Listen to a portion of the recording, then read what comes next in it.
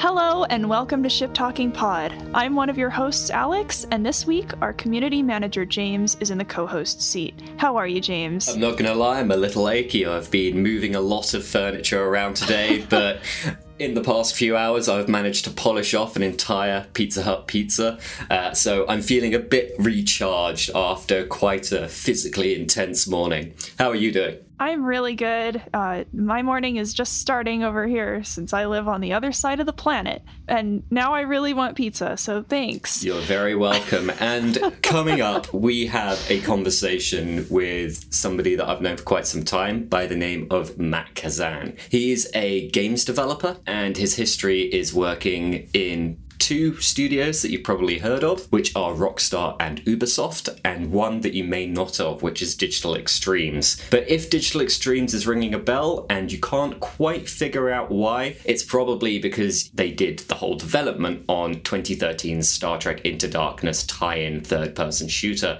which had a very mixed reception. I don't know about you, Alex, but I have a lot of questions when it comes to that game. Me too.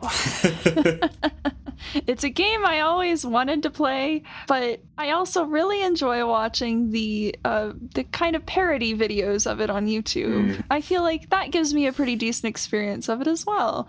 Yeah, those definitely do. There's a particular favourite one that I have. I won't plug it here, but when we do launch this podcast, I'll stick it in a follow-up tweet so that people do know what I'm talking about, because that video has got me through many a night when I've just needed something that will put me in hysterics. Does the job every single time without fail. Wow. Well, we're good to hear that, James. Well, we've got a lot of fun ahead today, so let's get right into things and warp into this week's Community Q segment.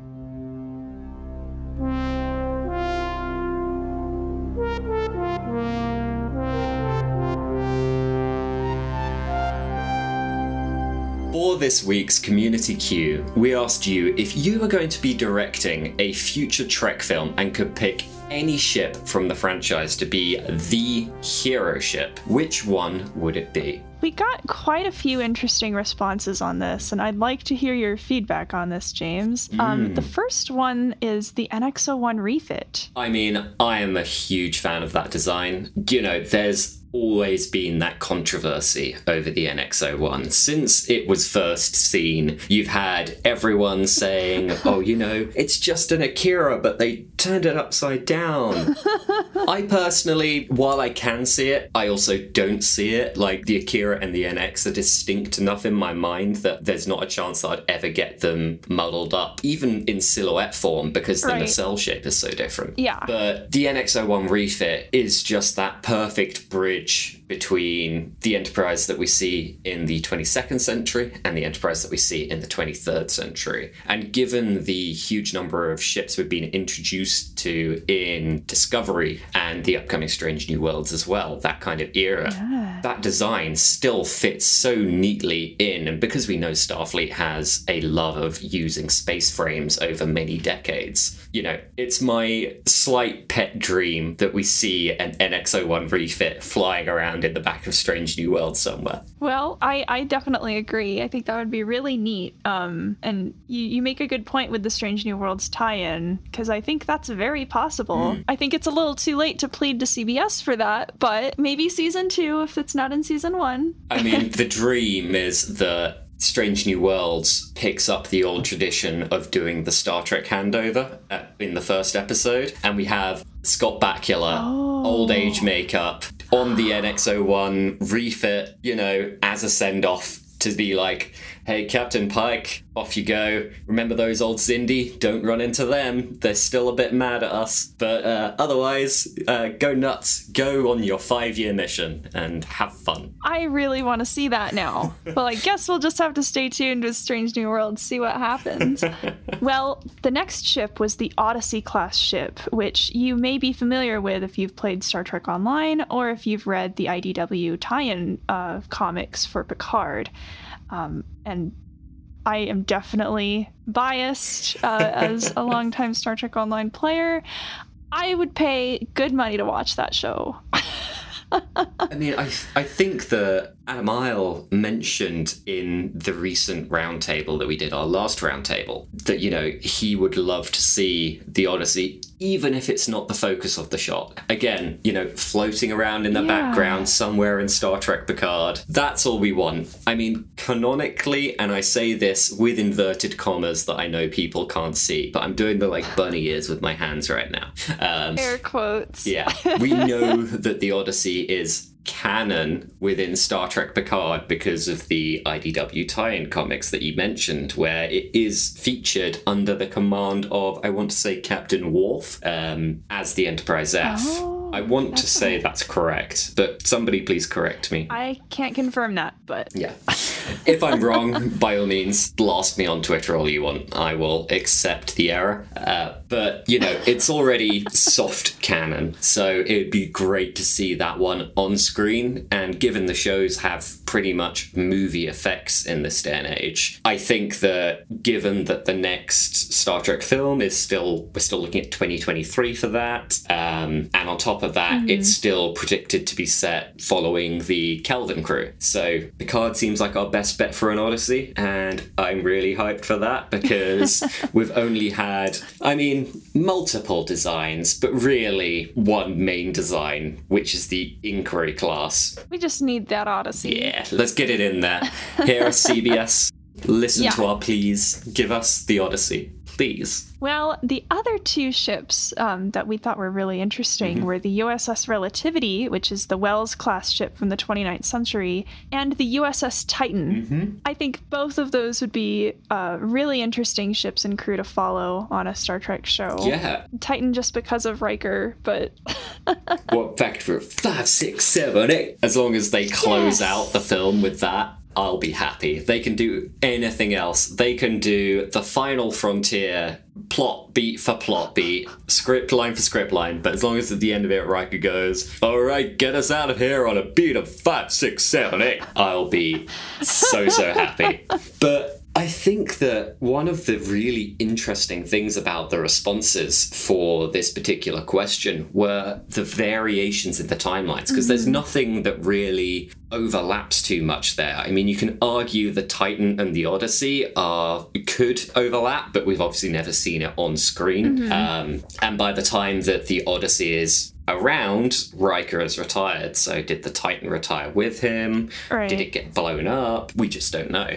And the Relativity, I can imagine a lot of fun with that ship, and I really hope that at some point that Star Trek really dives into time travel angle in a big way and does it right, because we had the Temporal Cold War, which didn't really land too well, to say the least. But, you know, there have been so many shows since Enterprise which have done time travel, and they've done it better. Oh, yeah. And there's just so much potential and possibility there, especially with the grounds that Star Trek has already set up. We know that as early as the 24th century, there are people enforcing the Temporal Prime Directive. Right. We know that the Temporal Cold War happens, and that means that there's this constant battle of, we're going to go back in time and do this, and then someone goes, no, we're going to go back in time and do this to stop you doing that. And that's a really fun little concept. So Relativity is a really good one. That could really build well on the Cold War that we saw in Enterprise. Because I agree, it felt empty. But my introduction to the Temporal Cold War came from Star Trek Online first. Really? And then I watched Enterprise, and I was like, oh, so that's who Time Guy is. So, I don't know, just make a television series of the Star Trek Online tie-in. I'd watch it. I mean, to be honest, Star Trek Online has so much story at this point, and they also have a good set of voice actors and voice lines as well. And that's not just the people that they've brought in from the wider show and the wider canon, it's all of their own voice actors and everything as well. So I would love a fan project one day that grabbed all of those audio assets from Star Trek Online and put them into a Lower Deck style animation and did like a fun little thing. It might be complicated because obviously you've got the player character that everyone is talking to, but I think that you could work around that. That would be really interesting to see. For the next Community Q, we want to know, if you're in charge of the next finale of Lower Decks, what ship from the many worlds and canons of Star Trek would you like to swing in to save the day? I think that is an awesome question because, you know, going back to the Titan, it was awesome to see the Titan show up. Mm-hmm. So now I'm just, my brain is full of all these ideas. And it doesn't even have to be Starfleet. So I'm guessing for you, it would be a Valdor class warbird swinging in. We're going to have Denatra. Yes. We're going to have Denatra just show up. It doesn't even need to make sense. Maybe there's time travel involved. I mean, just have Denatra. The more you think about Star Trek, the less it makes sense as a whole. So whatever you want to do, you can make it work. But yep. Let's just do whatever we want. That's the plan. And if you have an idea for your answer to this question, if this has rung a bell and you're thinking, I know the answer to this one, please do send us your answers. You can do it via email, hello@shiptalkingpod.com. There's a submission form on our website, or you can send it through via Twitter. And I do love reading the responses on Twitter, I must say. You know, you really get the discussion rolling sometimes. So looking forward to hearing your thoughts on that one. Especially when they involve Oberths. Mm-hmm. Oberths, Romulans. What if? So, you know Marvel's doing that what if show where they're basically going, hey, you know, what if T'Challa was Star-Lord and stuff like that? I would love a Star Trek version of that. And the first episode should be, what if during the TOS era, otherwise known as Those Old Scientists, what if instead of the Romulans and the Klingons sharing the design of the D7 class, Starfleet and the Romulans shared the design of the Oberth? I don't know why, but I need that. An Oberth with a little bird decal on the bottom. It doesn't even make sense. It'd be great, though. It'd be great.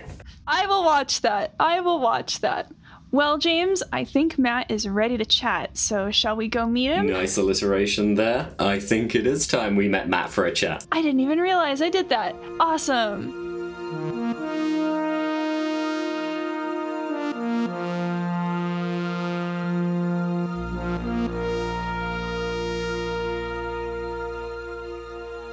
When I left Rockstar in 2010, I had a friend reach out to me who I had worked with at Rockstar, who started a job at Digital Extremes. And he says, hey, you should come join us here because, you know, we're making a Star Trek game. It's going to be cool. And I go, okay, I'm in. You know, I had opportunities to go to other places, but I thought working on a Star Trek game, when would I get that chance again? So sure. So I go to Digital Extremes, did my interview, and it went well. And I got an offer, and I was told I would get to work on Star Trek.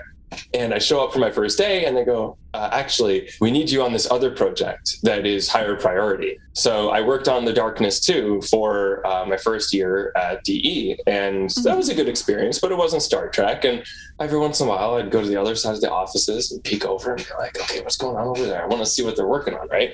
But it was all, we're working with Paramount, and we're working with Bad Robot, so it's all hush-hush. And, the other people in the company, they can't see some of the stuff because it's all under special NDA. So I was like, they're so lucky. I wish I got to work on Star Trek. Then, a while later, Darkness 2 was done and it shipped. And they go, okay, so a lot of you are going to go work on Star Trek now. Yes, here's my chance. And my excitement was very quickly chipped away. It eroded fast. And it was really heartbreaking.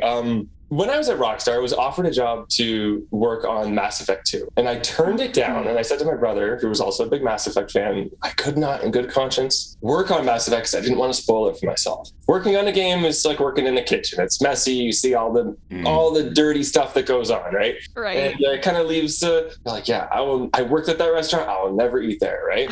I didn't want that to happen to Mass Effect. Yeah. But for some reason, I let it happen to Star Trek. Oh, no. You saw how the sausage was made. I'm so sorry. I did.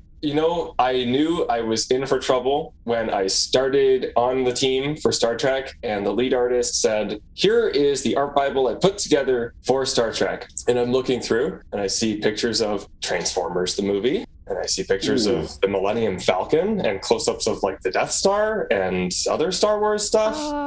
Yeah. I'm going, okay. And I'm flipping through the pages. I don't see TNG. I don't see TOS. I don't even see the Star Trek 2009 movie. And I go, okay, why is there no Star Trek reference in the art Bible for Star Trek? And he says, I hate Star Trek. Star Trek looks like shit. It's not detailed enough. And he says, it's too flat. It's too boring. It needs more techie bits. It needs to be more detailed. Even Star Trek 2009. What Star Trek is he watching? If you thought Star Trek 2009 looked bad, if you didn't like that movie, and you thought, wow, that doesn't look like Star Trek. Well, it could have been worse. Oh my god. So the fan base has been blaming Kurtzman and Abrams all this time, but no, it was that one art designer. And you know what? JJ blames Into Darkness being poorly received on that game. Really? Yeah, he made some comment in an interview about how the poor reception of the game, because I think the game released shortly before the movie came out. Yeah, if I recall it did. And he said something about how the poor reception of the game may have negatively impacted the box office performance of the movie. Yeah, nothing to do with the movie just deciding it wanted to do Wrath of Khan about 75% of the way all through. Complete abdication of responsibility there. Yeah. The 2013 Star Trek game, even when I heard about that, I was a big lover of Voyager Elite Force. I'm a big lover of Elite Force 2 as well, which was much less widely distributed or had less copies made, didn't sell as well. True, but any Trekkie who's also a gamer loves both of those games. Yeah, absolutely. Especially the Voyager one. Like, there's been so much love and effort in the mod community. There was kind of that golden era of Activision games in the early 90s where you had Armada 2, Bridge Commander, Starfleet Command 3, Elite Force, all coming out in, I think it was like a 5-year period. Yeah, it was only like a 5-year span. One of my best friends to this day still stands by Armada 2 as being like the greatest game of all time, and he plays it on a regular basis still to this day. I will join him. Let's get a game going. I'm down for that. I still have my disc. It's in the 90s Enterprise D shuttlecraft disc holder with all my other Naughties games. Oh, beautiful. I feel kind of bad because the only Star Trek game I've played, well, actually that was about to be a lie. I've played 2 Star Trek games. One is Star Trek Online, which I play religiously, and the other is I played Bridge Crew twice. But I need to play all these other games because I feel like I'm really missing out. There's a few mods you could get for Armada 2, depending on how nostalgic of a gamer you are. If you can stomach old games, it's good. Okay. But there are a few mods for it that modernize it a bit and make it more palatable for the 2021 era. Yeah, and you have mods for other games as well, like Sins of a Solar Empire has the Armada 3 mod. Oh, Yes. And I have that game. Someone got it for me. I still need to play it. There's also that mod for Stellaris. Yeah, Stellaris. The New Horizons mod for Stellaris is incredible. Oh. I remember the first time I played it, I was sitting in bed on my laptop. I had just installed it there. I was sitting beside my wife. And I started playing like I was like 20 minutes into my first game of New Horizons. And I turned to my wife and I go, I think this might be the greatest game of all time. See, my experience with Stellaris was very different. I'd never played the base game before, and I'm one of these gamers that I hate going through tutorials. I'm actually the same way. I jumped right into New Horizon. Yeah. And I jumped into it, and about 10-15 minutes in, I got attacked by the Xindi probe, and that was the end of my run in that time. So I haven't quite plucked up the courage to go back yet, but I definitely want to. Oh yeah, I think if you just keep in mind the show's timeline while you're playing, you'll be prepared for some of these events. As long as you just every once in a while you look at the clock in the corner and go, hey, I know this is coming up, I gotta be ready. It really is a game for like really hardcore Trek fans in that way. Like you have a huge leg up if you know the timeline from, A to B to C to D to E to J. Well, now I know the next game I need to get. It's worth getting, yeah. If you like, civilization type games, I guess. It is fantastic. It has everything you could want in a Trek game. What I found interesting was when you go to start, it's like, what civ do you want to play as? And you got your Federation, and you got Romulans and Klingons, etc. But then it goes down all the way to like, Temerians and like Oh my Packlids, gosh. and like you could play as anybody from like some one-off species from any episode, and it's nuts. That is really cool. And do they have like ship models in the game? Have they been modded in? How does that work? Yeah, I think the more primary civs got more attention to detail, but yeah, they've been going through, because I follow their subreddit, and they very diligently work on this mod. I got to give them a lot of credit. Aw, that's amazing. That reminds me of Skyrim, but I won't talk about that here. Wrong stream here. Now, if there was a Star Trek mod for Skyrim, I would download that. 100% sure there's at least one Star Trek mod. It might be something basic like original series Tunics or something like that, but there's gonna be at least one. I'm gonna go Google that after this. you know what? They're working on Starfield, and they said it will have all the same sort of mod support. So you yes. give it a little bit of time, and Starfield will turn into Star Trek. Wow. Yeah, and today we were just discussing ahead of this podcast, a game called Starbase is entering early access, which is using like the whole voxel approach to design, which means that fully destructible environments and looks pretty slick. So I imagine there will be some sort of Star Trek spin-off as that, because pretty much anything that's based in space tends to have something Star Trek come along eventually. Oh yeah, you got to piggyback off that framework, right? If someone gives you a space game, you go, okay, how can I turn this into Star Trek? We can all agree on this. You look at something space related, literally anything space related, and you go, you know what that reminds me of? Star Trek. Yep. There's this one episode of Star Trek where ... Yeah. Oh my god, I drive everyone in my life crazy with that. Me too. I'm the one with the Starship t-shirt. I know. The moment, because you said you don't post the video, so people can't see this. But the moment you came on camera and I saw that shirt, I was like, that is the coolest damn shirt I've ever seen. It's my favorite shirt, to be sure. I really want that shirt so much. I'm just wearing a Far Cry 6 hoodie. Ah. Yeah. That was something you're working on? Yeah, Far Cry 6 was the last title I worked on at Ubisoft. Right now I'm just treading water, waiting until I know what I'm working on next. Well, maybe they'll listen to this podcast and they'll be like, you know what, it's time to give Star Trek another shot. Matt, head it up. What do you want your dream Star Trek game to be? Oh, I would leap at that opportunity so bad. So I've thought about this so many times, right? Because there's so many things that you could do with Star Trek. What I always like to say, and this is the same way I approach Star Trek as a show, Star Trek is a universe. It's not a formula. So you can do anything in that universe, right? As long as you respect the universe that you're playing in. Yeah. So when it comes to the show, that's why, Discovery can be valid. It's why Picard can be valid. It's why Lower Decks can be valid. It's a playground where you can do different stuff. And with games, like I thought as an indie developer, because I do work at AAA, but I also do indie stuff on the side for fun. And as an indie developer, I've put a lot of thought into something that would be achievable would be like a co-op PvE type shooter set in the Dominion War, but where you have a team of 4 or 8 players who are essentially,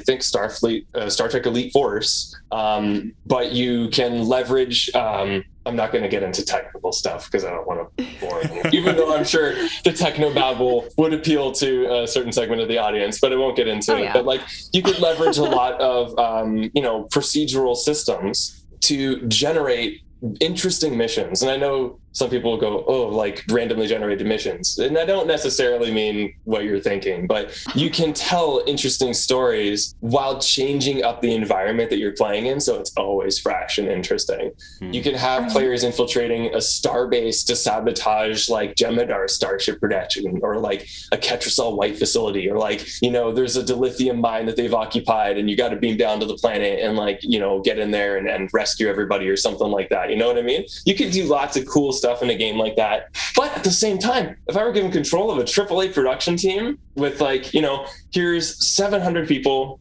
and here's a budget of $100 million, make a Star Trek game, I would make what everyone wants, which is Mass Effect, but Star Trek. That's what I would do. Take all my money. Yeah, right? That is what I think every Star Trek fan deep down wants, is a beautiful, well-crafted Star Trek story, but something that they can create their Starfleet crew, their captain, I guess sort of the promise that Star Trek Online initially gave people, but it's an MMO, so it's restricted in certain ways, and only a good single player RPG could deliver the type of experience that I think people really truly want from a good Star Trek game. You could make a Star Trek Starship racing game. I'm game for that game, just to say, 100%. Take Star Wars pod racing, slap a Star Trek skin on it, I am in. Yeah, like you could do any of these things. You could make Star Trek Starfleet Surgeon Simulator. You could make Star Trek Starfleet Commando. You could make any of these kinds of games. But what I think Star Trek fans really want is just like, I want to play, Ben Sisko or Janeway, like not them literally, but I want to be like that character and experience this amazing Star Trek story and like play through that experience in, I guess, a good action RPG. Give players all the tools that they would like in a Star Trek game. Like give them a tricorder that is a customizable tool that you can like insert, like where you can have modules on the tricorder where you could insert different abilities, and you could equip your away team or your crew with different tools and different types of tricorders that are loaded out differently to give them different abilities. And they could use the tricorder to interact with the environment, set traps, scan for friendlies and hostiles, things you can take advantage of. Like there's so many things you can do. You watch 3 episodes of Star Trek and you listen to all the technobabble and you go, there's a game mechanic, there's a game mechanic, and there's another game mechanic. Boom, boom, boom, right? Like they basically write themselves for you. You just have to gamify it. And giving that experience in a like nice, well-crafted story, but like, that expands different planets and like large environments that players can, explore, let them customize their starship.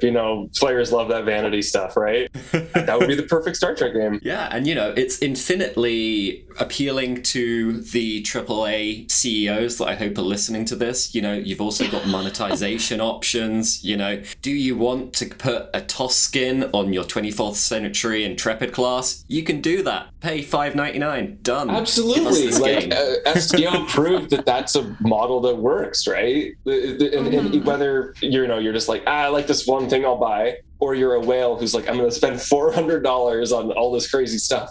People don't go as nuts for it in a single player game, but right. When we're talking about Star Trek here, like when you're talking about a niche IP where there are very hardcore fans who take it very seriously, there are plenty of whales in that group from a financial standpoint, right? So just milk them for all you got. I see that in STO all the time. Oh yeah. It's one of the big things that I remember back when Enterprise was cancelled, they were, there was a crowdfunding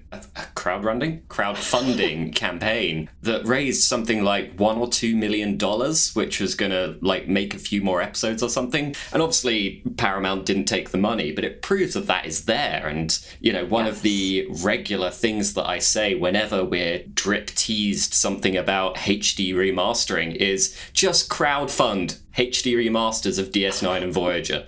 At the very least, you're going to get all of the popular episodes in HD. At the very best, you're going to get the entire series in HD, and then just offer like the physical media as like VACA perks or something like that. Yeah. I would be all over that in minutes.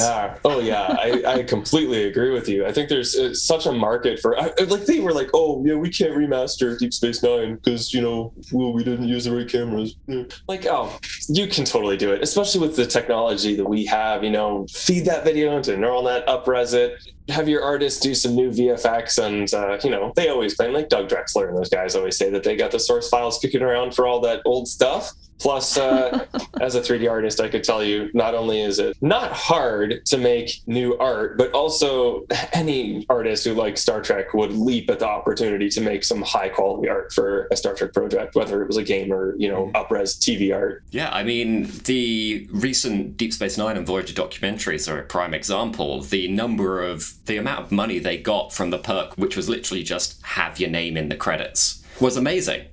And, it's the same thing with artists and everything like that. You say to those artists, oh yeah, we really want this to be done, but we haven't got a huge budget. This is what we do have, and we'll also put your name in the credits. Like, that person is going to sit there, they're going to have the DS9 theme blaring, they're going to see their name, and they're going to be like, yes, for the rest of their lives. It is, even as bad as working on the Star Trek 2013 game was, I sometimes I think about it and I go, at least somehow I am involved in Star Trek. Like somewhere my name is on the credits for something Star Trek related. So, yay, I did it. Checkbox, like bucket list. Checkbox, like it was a check mark with an asterisk beside it, I guess. But but you still have your name attached to Star Trek in some way, shape, or form, which is super cool, especially given that you are a Trekkie. I know what you said about that lead artist. Like, they had their name attached to Star Trek and they hated Star Trek. Yeah, so... and they probably kind of resent it. Like, they resent being in that position. Like, I don't want to work on this. Deep down he wants to work on Star Wars or something, right? Right. And there's other people there going like, I would kill for the opportunity to like, be lead artist for this project. Like, I could make this look like Star Trek. But, the powers that be are like, no, we want to compete with, for some reason, Uncharted and those kinds of games, and it's like, that's not the right audience. Like, what are you doing? No. You're not going to get the Uncharted audience on a game called Star Trek. No, absolutely not. That's not how that works. Not even like a subtitle saying Star Trek, like exploring the temples of the prophets or something like that. Star Trek: The Ben Sisko Experience. It's a collectible. Limited edition. Coming out to VR store near you. Oh god, a VR DS9 game. Now that is a dream and a half. Oh yeah. That would be so cool. I honestly feel like, DS9 got we won't get into it. DS9 got a lot of shit at the time, right? Like, oh, it's not Star Trek, Space Station, whatever. But they orchestrated, like, in the, seasons, 3 to 6, like, such a great storyline. And they proved that stationary location, an awesome place to tell Star Trek stories. And from, like, a game perspective as well, it works really well, because pretty much every game out there has, like, a home base. Yeah, it's just normal now that you got, like, a hub world or whatever, right? Like Destiny and Division and all these games, they do that sort of thing. And like, Space Station is the perfect place to do that. Like, STO does that with Earth Stardock and what's the other one? Deep Space Nine. Oh yeah, oh yeah, and there's K7 as well. But Deep Space K7. Yeah. Oh, I haven't actually been to K7 yet in the game. You need to go to K7. I once, one of my most memorable STO moments was being involved in a role play recreation of Trouble with Tribbles on Deep Space K7. That was so much fun. I was so involved in what was going on. It was fantastic. It was like a 4-hour event and it was great. Wow. That sounds so amazing. Hashtag only an STO. Yeah. Yeah. Wow. I want to adopt that hashtag now. They could definitely do some sort of promo campaign by getting fans to submit moments and having them as just in STO moments, like the Only in Battlefield. Yeah. STO really is a great game. I feel like it doesn't get a lot of recognition for like how much fun it actually is. Like, I think even just someone who enjoys Star Trek a little bit can actually get quite a bit of enjoyment out of STO. Oh yeah. Well, because I've been playing STO for like 7 years, and I got into it. I hadn't even been all the way through all the Star Trek shows yet. I just knew I liked TOS and Next Gen, so I started playing. But there are a ton of people who I've met who either don't really like Star Trek but like STO for some reason. Everyone has their reasons, I guess. Say, like, it's got a nice aesthetic. It's got a nice just like the colors and the sound and the music feel very nice. Like, it is a nice, inviting game that like looks pretty sleek. Like, I'm not saying it's a great looking game, but it looks sleek. It's, like I said, it's got nice sound effects, and that orchestral score is like, big and inviting. And I think, like you said, even for people who don't love Star Trek or don't really care about Star Trek, they can look at that and be like, yeah, I want to run around that world. Like, I want to check this out. I feel like it can be a very good gateway, even though for me, I found that it got a little depressing because I fell in love with the 25th century aesthetic. Like, people who are listening to this can't see my Zoom background. But I love your background, by the way. The 25th century ships, I love them. And I go and watch, like, Voyager, and it's like, that's really cool, but it's not the same. You know what? I agree with you. I actually really, really like the 25th century aesthetic. Yeah. Their art direction for STO, I mean, every project, you know, especially an MMO, starts out a little bit like all over the place, but they really like pulled it together. The way that they play with color, the red and the blue and the yellowish orange, like the amber color that they use on all their ships and all their tech is great. And I love the white and black they use on a lot of the ships. Yes. It actually looks really, really nice. And it is the sort of art direction that every time there's a hint about, like, especially in Picard, you know, when the Ingenuity class showed up for the first time. And, you know, you hear the rumor before that episode airs, like, you know, I heard that there's going to be Starfleet ships in the last episode. And you're like, oh man, Starfleet ships. Is it going to be the Enterprise F? Like, Odyssey class? Like, what are they going to do? And then it shows up and you go, it's cool, I guess. Yeah, it's cool. But you're like, you're a little disappointed. Like, it's not what I was hoping for. Yeah. Well, there's so much embedded in the fan consciousness from what I'll refer to as the drought period, at least as far as the 24th century goes. You know, we had pretty much from being generous here and including the last episode of Enterprise, 2004 through till 2020 when Picard and Lower Decks came out. And that's when we really came back to that time period. And during that time, you know, we had things like the Beta Canon novels coming out, and they created like their own universe and their own aesthetic in people's heads. You had STO coming out. So nothing's gonna satisfy fans unless it is what those things are. Maybe it's just a reluctance, and maybe there's just, you know, some VFX artists or art directors or difficult lead artists who are like, we're gonna make our own stuff. We're gonna do our own thing. Because as an artist and as a creative person, I think as any creative person out there feels, like, you want to do your own stuff. You got creative energy, and you want to design your own thing and do your own thing and not be reliant on other people's stuff necessarily. And sometimes that's good, sometimes it's not. And we're dealing with a loaded cannon of a fan base, like the Star Trek fan base. You gotta like really be careful, because like you're like, oh, we're gonna design a new ship. It's like, careful, buddy, you're playing with fire. Yeah, if your ship doesn't look quite exactly like anything that we've seen before, it's like, you've come to the wrong neighborhood, buddy. There needs to be like some like executive fan committee, like we are the elected representatives of the Star Trek fandom, and you have to run ship designs by, like, we have to vet ship designs before they can be publicly released or published. Paramount CBS, if you're listening, we volunteer. Yes. We will dutifully take on this task for a mere 6-figure salary. I'll take 6 figures. I'll quit my job. I'll quit grad school. Yeah. Come on, CBS. This is a responsibility that we do not take lightly. Yeah. Absolutely. This is legit. We need it. Well, guys, I'm receiving an incoming communique on my pad here that we've got to wrap this up. And I know, Matt, you have some trekking to get back to, but it was so great you were able to stop by. We really appreciate your time. Thank you so much for having me. This was a lot of fun. I really appreciate it. It was. Thank you so much. It was. All right. Well, James, let's you and I warp over to this week's All Hands on Deck segment.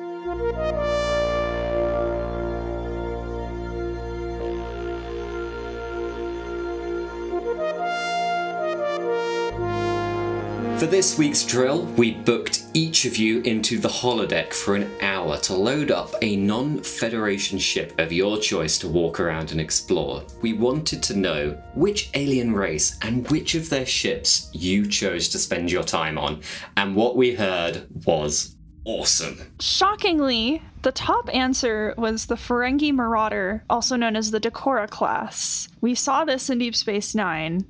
It's in there in Star Trek Online. I don't personally share this opinion, but good for you. I think just the capitalist chaos of the interior of a Federation Ferengi Marauder or the Decora class is what makes that appealing. Like, it's just kind of Ferengi are ultra capitalists in space, which sounds like a 1930s sci-fi serial. But the point is that how on earth have they, with, you know, this capitalist system, managed to make it so that they have technology on a par with Space Utopia Federation? Yeah. It's just unknown. And so it'd be very interesting to see how they utilize that space. Would it be a case of they had like minimum wage workers cleaning up? You know, that wouldn't surprise me. You know, I imagine that there's a hefty gambling area for sure, and you could have like a stock market, and you just know that Ferengi have their own cryptocurrency, Ferenga coin. Oh, they do. And you know, they're really obnoxious about it too. Absolutely. I don't know who I was talking to recently, but I think we said something like, if they have holodecks on their ships, you know you have to pay to use the holodeck. That's 100%. It's like Quarks. It is literally Quarks, but on a ship. You know, the Enterprise, Voyager, they're just like, cool, we're going to go to the holodeck. We have like holodeck rations if you're Voyager, but otherwise, you know, if you're on the Enterprise D, you seem to be able to walk into a holodeck whenever you want to, especially if your name is Reginald Barclay. Yes. But for DS9, they're always talking about how they need to rent them, and all the programs cost money as well. So I imagine, given that Quark is somewhat handcuffed by Cisco on the station and running the station and giving him free rent, the holodecks or holosuites within Ferengi society are a much loved and very expensive leisure activity. I can see it. I'm willing to accept this as canon.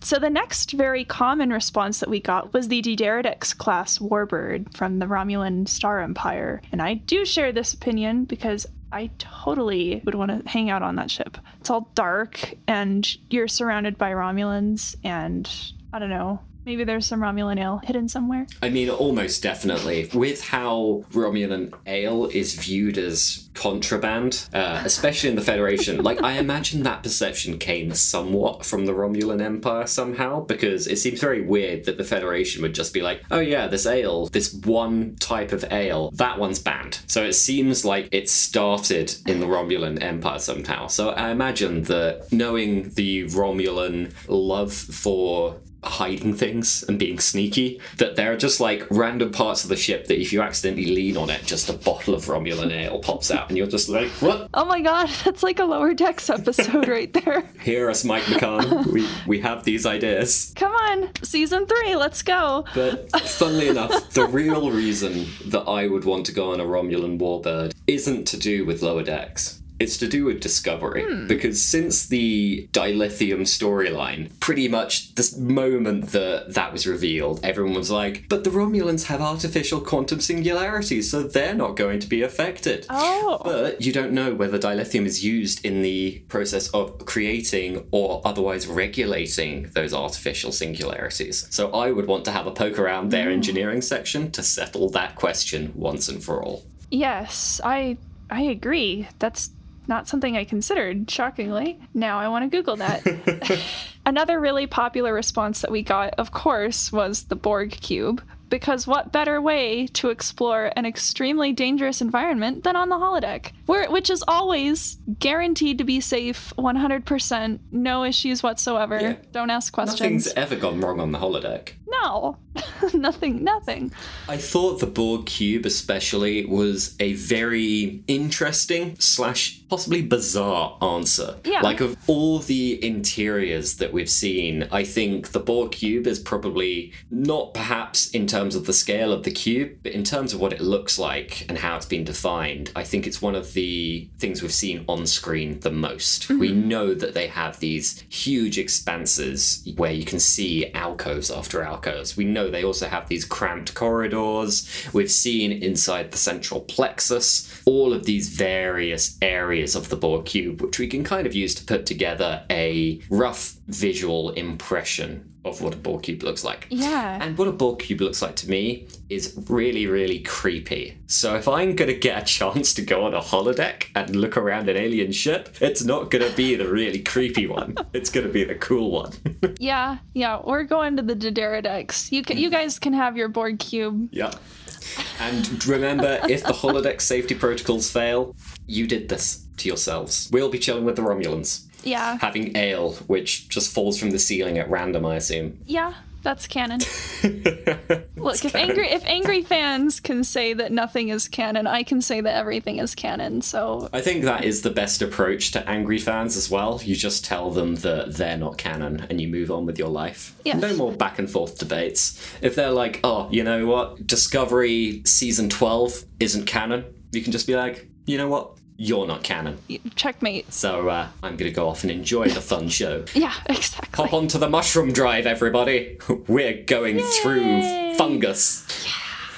That should have been Burnham's catchline at the end of season 3. Should have been like, let's go through the fungus.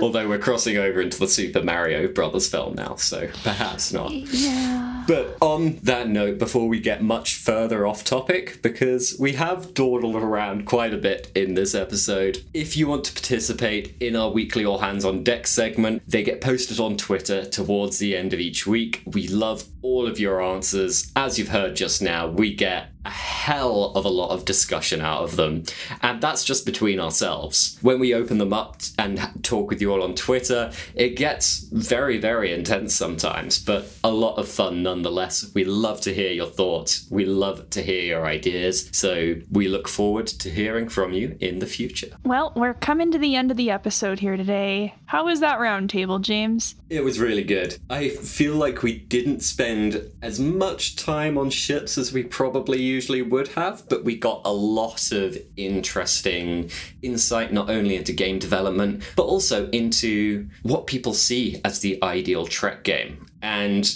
you know, speaking of Mass Effect, because obviously we spoke about that with Matt, it is the perfect kind of launch pad for a really beloved Trek title. So let's hope that one of these AAA studios is listening to us right now and they follow up on this idea. Maybe for a tie-in with the 4th Kelvin timeline film. Maybe they can learn from the previous mistakes. No more dinosaur Gorn, and we can have fun. Sounds good. Well, don't forget our hailing frequencies are always open. Head to shiptalkingpod.com to transmit a message via the submission form. And while you're there, check out our merch. And don't forget as well that we are on Patreon, where all the income for this podcast comes. Every last bit of it gets reinvested back into the pod, whether that is cool things for you, which we have a few things planned, so stay tuned for the rest of the year, or whether that is just equipment costs, hosting costs, all of this stuff. None of it is taken by us purely for, you know,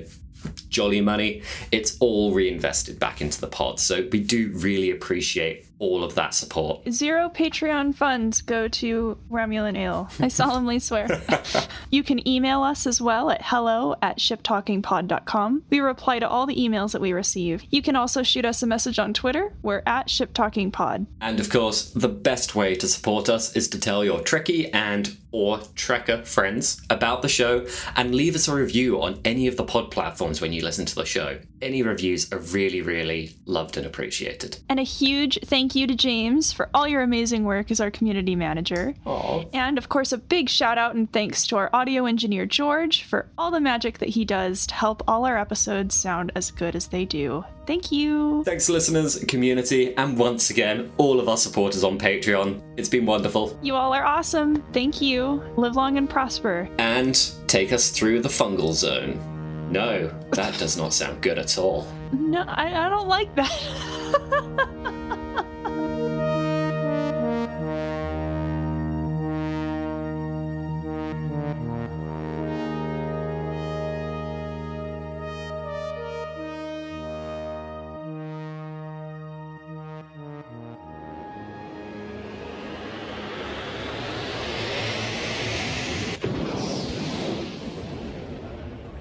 While Q was a human, he learned a couple traditional magic tricks to feel like he still had some semblance of his once miraculous abilities. After perfecting his first trick, he came knocking on the captain's door in the dead of night, and when it opened, Q confidently stated, "Pick a card, any card." Like Picard. He was then fired out of the airlock,